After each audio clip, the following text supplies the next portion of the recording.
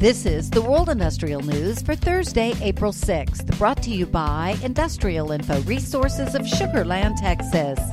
While it's primarily known for transporting and storing liquid petroleum products, Buckeye Partners LP said last week it plans to launch a diversified company, BAES Infrastructure, aimed at developing, constructing, and operating projects that support the energy transition.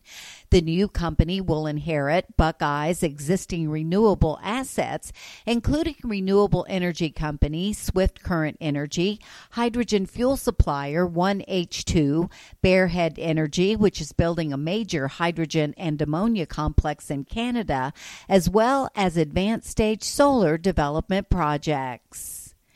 Global demand for crude oil and refined petroleum products will continue to support U.S. production through 2050, the U.S. Department of Energy said. The U.S. Energy Information Administration, the statistical arm of the DOE, expects total domestic crude oil production will average 12.2 million barrels per day in 2023, a 4.7% increase over year-ago levels. Production is expected to increase another 1.5% next year to 12.6 million barrels per day.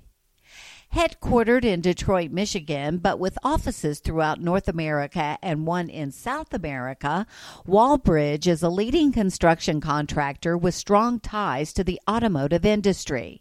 Industrial Info is tracking nearly $7.5 billion worth of U.S. projects involving Wallbridge.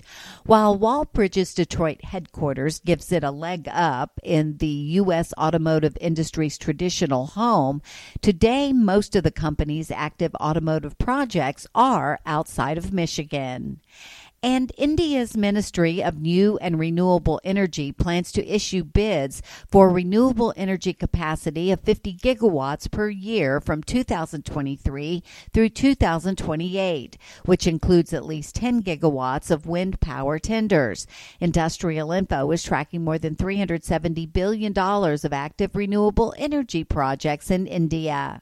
For details on these and other breaking news, read the full stories at www.industrialinfo.com. I'm Peggy Tuck, reporting for Industrial Info News.